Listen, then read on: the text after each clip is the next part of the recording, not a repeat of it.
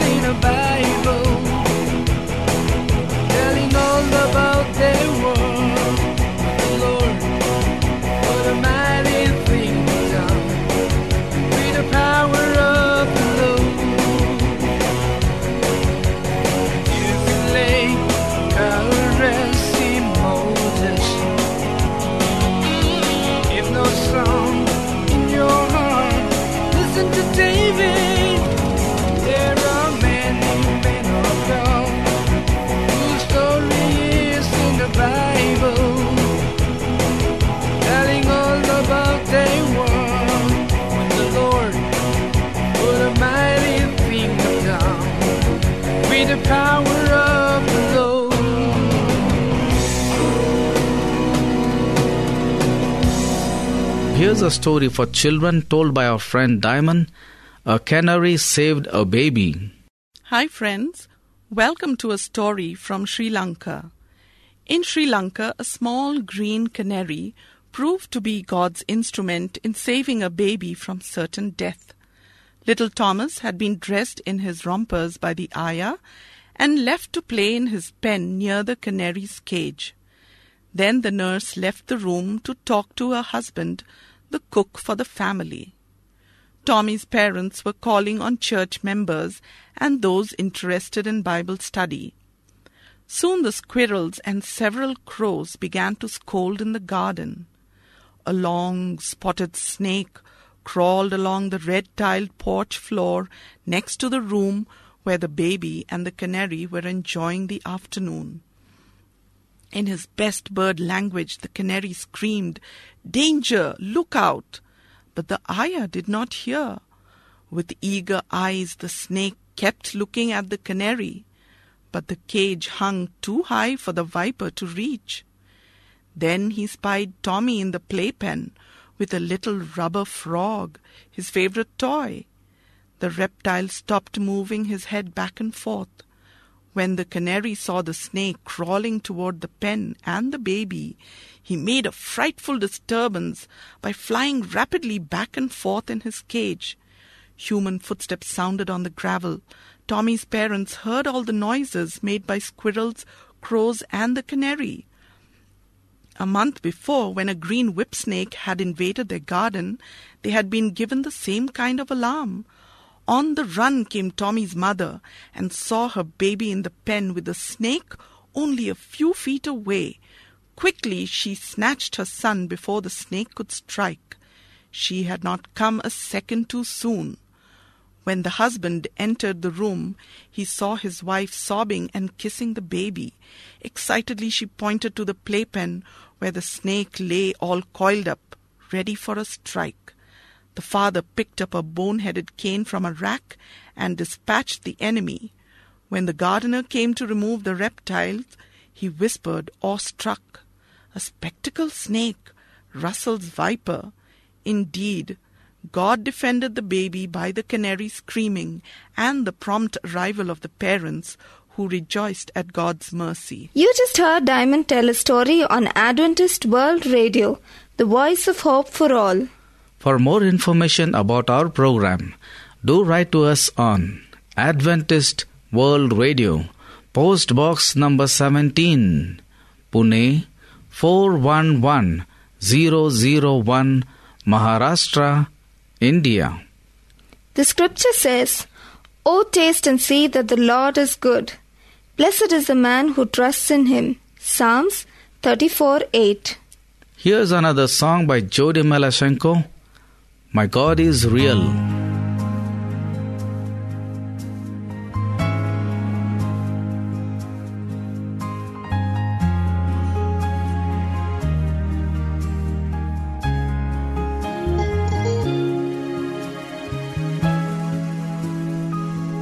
There is a key, only one key, unlocking everything, one of a kind, put in a place for everyone to see, there forever, whosoever will to find.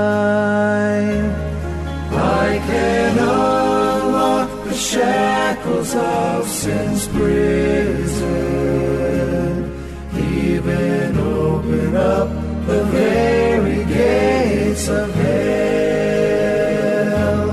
I can swing wide the doorway up to heaven, all because the key was hung on a nail.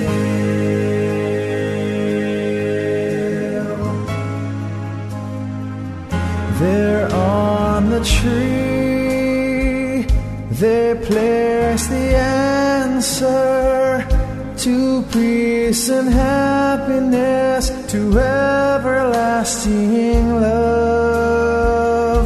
There on the cross, they placed the Savior. Now the lost below can reach the God above. I can unlock the shackles of sin's prison, even open up the very gates of hell. I can swing wide the doorway up to heaven, all because the key was hung. It's time to hear God's Word, and we have Pastor Frederick Paul speak to us about what kind of being is God. Psalm 19:1. The heavens declare the glory of God, and the firmament showeth his handiwork. Psalm 14:1. The fool hath said in his heart, There is no God. Only a fool would say, There is no God. When David lifted up his eyes and looked upon all the glories and beauties of the universe, there is no wonder that he burst forth into a psalm of praise to God, the author and the creator of it all. We preach from the assumption that there is a God, that he has existed from the timeless past and will exist for all eternity. In the beginning, God created the heaven and the earth. He will still exist when the heaven and the earth are no more. A human author doesn't try to prove his own existence. He simply stamps his name on his book and sends it out into the world. And so it is, God has stamped his name upon the first page of the Bible. And all the way through it, we must recognize his existence. Number 1, let's discuss about the personality of God. The first thing is that he is a spirit. John chapter 4 and verse 24 says, God is a spirit, and they that worship him must worship him in spirit and in truth. This verse means that although God is very real, he is not material and not visible to us. He met Moses upon the mountaintop, and Moses cried out, "Show me thy glory."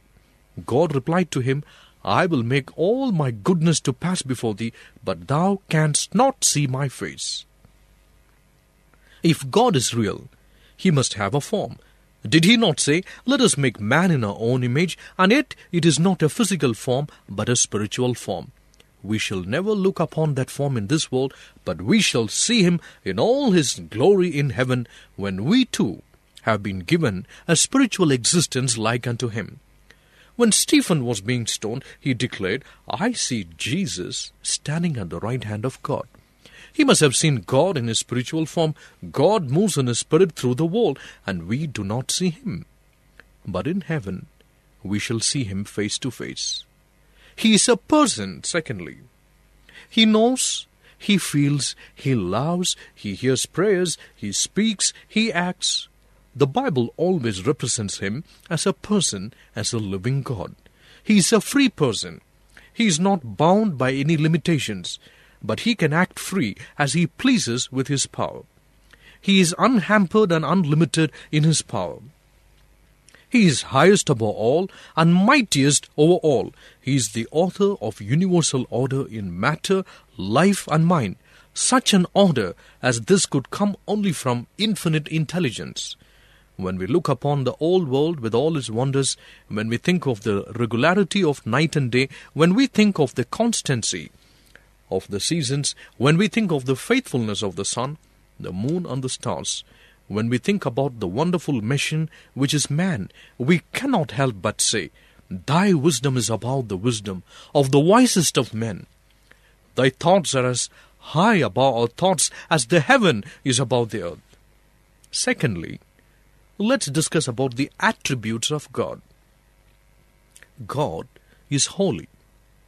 The Bible labors through many types, sacrifices, and ceremonies to bring out the fact that God is holy. The prophet describes him as the high and lofty one that inhabiteth eternity, whose name is holy. As he sits upon the revelation throne, the angels sing out, "Holy, holy, holy, Lord God Almighty." Jesus taught us that God is holy, the only Holy One. God is eternal. The heavens and earth have been here for a long time, but God was here before their time. He was here before the morning stars sang together, and all the sons of God shouted for joy. It has been a long time since Columbus discovered America, but that it is a short time compared with the life of God. A museum in Cairo contains the mummified body of one of the pharaohs who reigned about the time of Moses. If this man were alive today, his life would be short compared with that of God. God is omnipotent. That is, he is all-powerful. Pharaoh thought he was a mighty ruler. Napoleon and the Kaiser and the Hitler thought they were mighty monarchs, but all the powers of the earth must bow down before the great God. The winds and waves obey his will. He speaks and it is done. Jesus said, "With God all things are possible." Jeremiah 32:17. Our Lord God, behold, Thou hast made the heaven and the earth by thy great power and stretched out arm, and there is nothing too hard for thee. Job 42:2. I know that thou canst do everything. God is omniscient. Because God is omniscient, he knows all things. John 3:20. God knoweth all things. Psalm 147 and verse 4. He telleth the number of the stars, he calleth them all by their names. Matthew 10:29. Are not 2 sparrows sold for a farthing, and one of them shall not fall on the ground without your Father? God looks down through the ages and takes even the acts of wicked men and makes them work out for our good and for his glory. We have just gone through a great war with all its bloodshed, atrocities, and sorrow, but God knew all about it and will work it out all right. He takes the shocking things of our lives and proves to us that all things work together for good to them that love God. There are no afterthoughts with God. He knows from all time past what's happening and what will happen on through eternity. He is omniscient. God is omnipresent. This means that God is everywhere at all times. Acts 17:27. He is not far from every one of us. He is with us in the brightness of midday and in the blackness of midnight. He was with our boys on the sands of Africa, in the mountains of Germany, and on the barren isles of the Pacific. He is as close to us by sea as by land. He is with us when we are serving him. He is by our side when we go down into sin. If we stop and think and remember that God is there, and that we must account to him, we will be more careful about our daily lives. When you are in sorrow and think that the world has forsaken you, don't worry, my friend. God is there with you. When troubles like the waves of the sea sweep over your soul, he is still there. He is not a God who is far off. Come on, take courage, my brother, my sister. Sixthly, God is great. He is great in creative power. If you want to see the greatness of God, look around you. Look upon the mountains, the rivers, and the oceans. The poet wisely says, only God can make a tree. Only a great God can make all the wonderful things which are in the world of nature today. We think of the earth as being very great. But if the sun were hollow, and if you could bore a hole into its surface, you could put 1,400,000 volts in the sun, and they would still have room to rattle around. And yet there are many other planets in God's system, much larger than the earth. One great God made them all. Let man stand in reverence before him. He is great in redemptive power. Man was made in innocence, but he sank down into sin. Yet God in mighty redemptive power saves him from his sin. God made him. The devil unmade him. And God can remake him. You think of the life of some terrible character and you say nothing can change that man but God. And God does. You hear of an evangelist who advertises the story of his life with such a title as From Gambling Den to the Pulpit. What made such a change in his life? Only the redemptive power of a great God. If you are the vilest sinner in all the world, you are the one whom God wants. He is great in keeping power. When God saves a man, there is no power in earth, heaven or hell great enough to tear him out of the Father's hand. God is greater than the devil and all the demons of hell. They may assail the soul of man, but God will keep him safe. Jesus said, "They shall never perish, neither shall any man pluck them out of my hand. My Father, which gave them me, is greater than all, and no man is able to pluck them out of my Father's hand." A man may say he cannot hold out, but it is not up to him to hold out. It is up to God. We must fully trust him and not try to live in our own strength. God is great, and all the devils of hell are small compared to him. If we surrender our lives to him, he will keep us safe forever. Finally, God is loving. Some people think that God is a hard-faced tyrant who looks with displeasure upon a smile, who sends us to hell when we do not toe the mark. This is absolutely wrong. God loves us, and God cares for us. If we are punished for our sin, it is not God's fault, it is our fault. God's love is shown in the gift of His Son to die for us. The greatest love in all the world is not the love of a mother for her child, nor the love of a patriot for his country, but the love of God for lost sinners like you and me. Suppose someone should say to me, "You must give up your son that he might die for another man's sin." I would immediately say, "No, I will not sacrifice my son. Let the man die in his sin." But what did God say? His son was the fairest among 10,000 and the altogether lovely. God loved him with all his heart, but when he heard the cry of a sin-sick world, he gave his only begotten Son to die that sinners might find the way home to heaven. His love is shown in his daily care. We are prone to forget that it is God who cares for us every second of the day. We would have gone down long ago if he hadn't cared for us. We can truly say with Jeremiah of old, "The Lord's mercies are new every morning." When the doctor stands beside the operating table and performs a delicate operation, the slightest slip of his hand might cause death, but God guides that hand. Hundreds of times we have been in a position where one misstep would have meant death. We did not know it, but God was there caring for us. God's love is shown in His mercy towards sinners. You and I were such wretched sinners that we deserved death and nothing but death. But God must have allowed us to show mercy upon us, even while we were in our sins. The present relation of God to the world and to men. He governs the affairs of the world. At times it seems that the world is tottering upon the brink of disaster, but behind the clouds, God is still upon His throne, and God is still reigning over the universe. He lifts up nations and casts them down according to His own great purpose. He lifted up many nations. In ancient days, these nations went astray in sin and godlessness, and the Lord cast them down. He punishes sin and rewards righteousness here upon earth. Men cannot break God's laws upon this earth and get away with it. You can say, regardless of what the Bible teaches, I will do as I please, but you cannot get away with it. God has some unchangeable laws in this world, and if these laws are broken, punishment automatically comes upon the lawbreaker.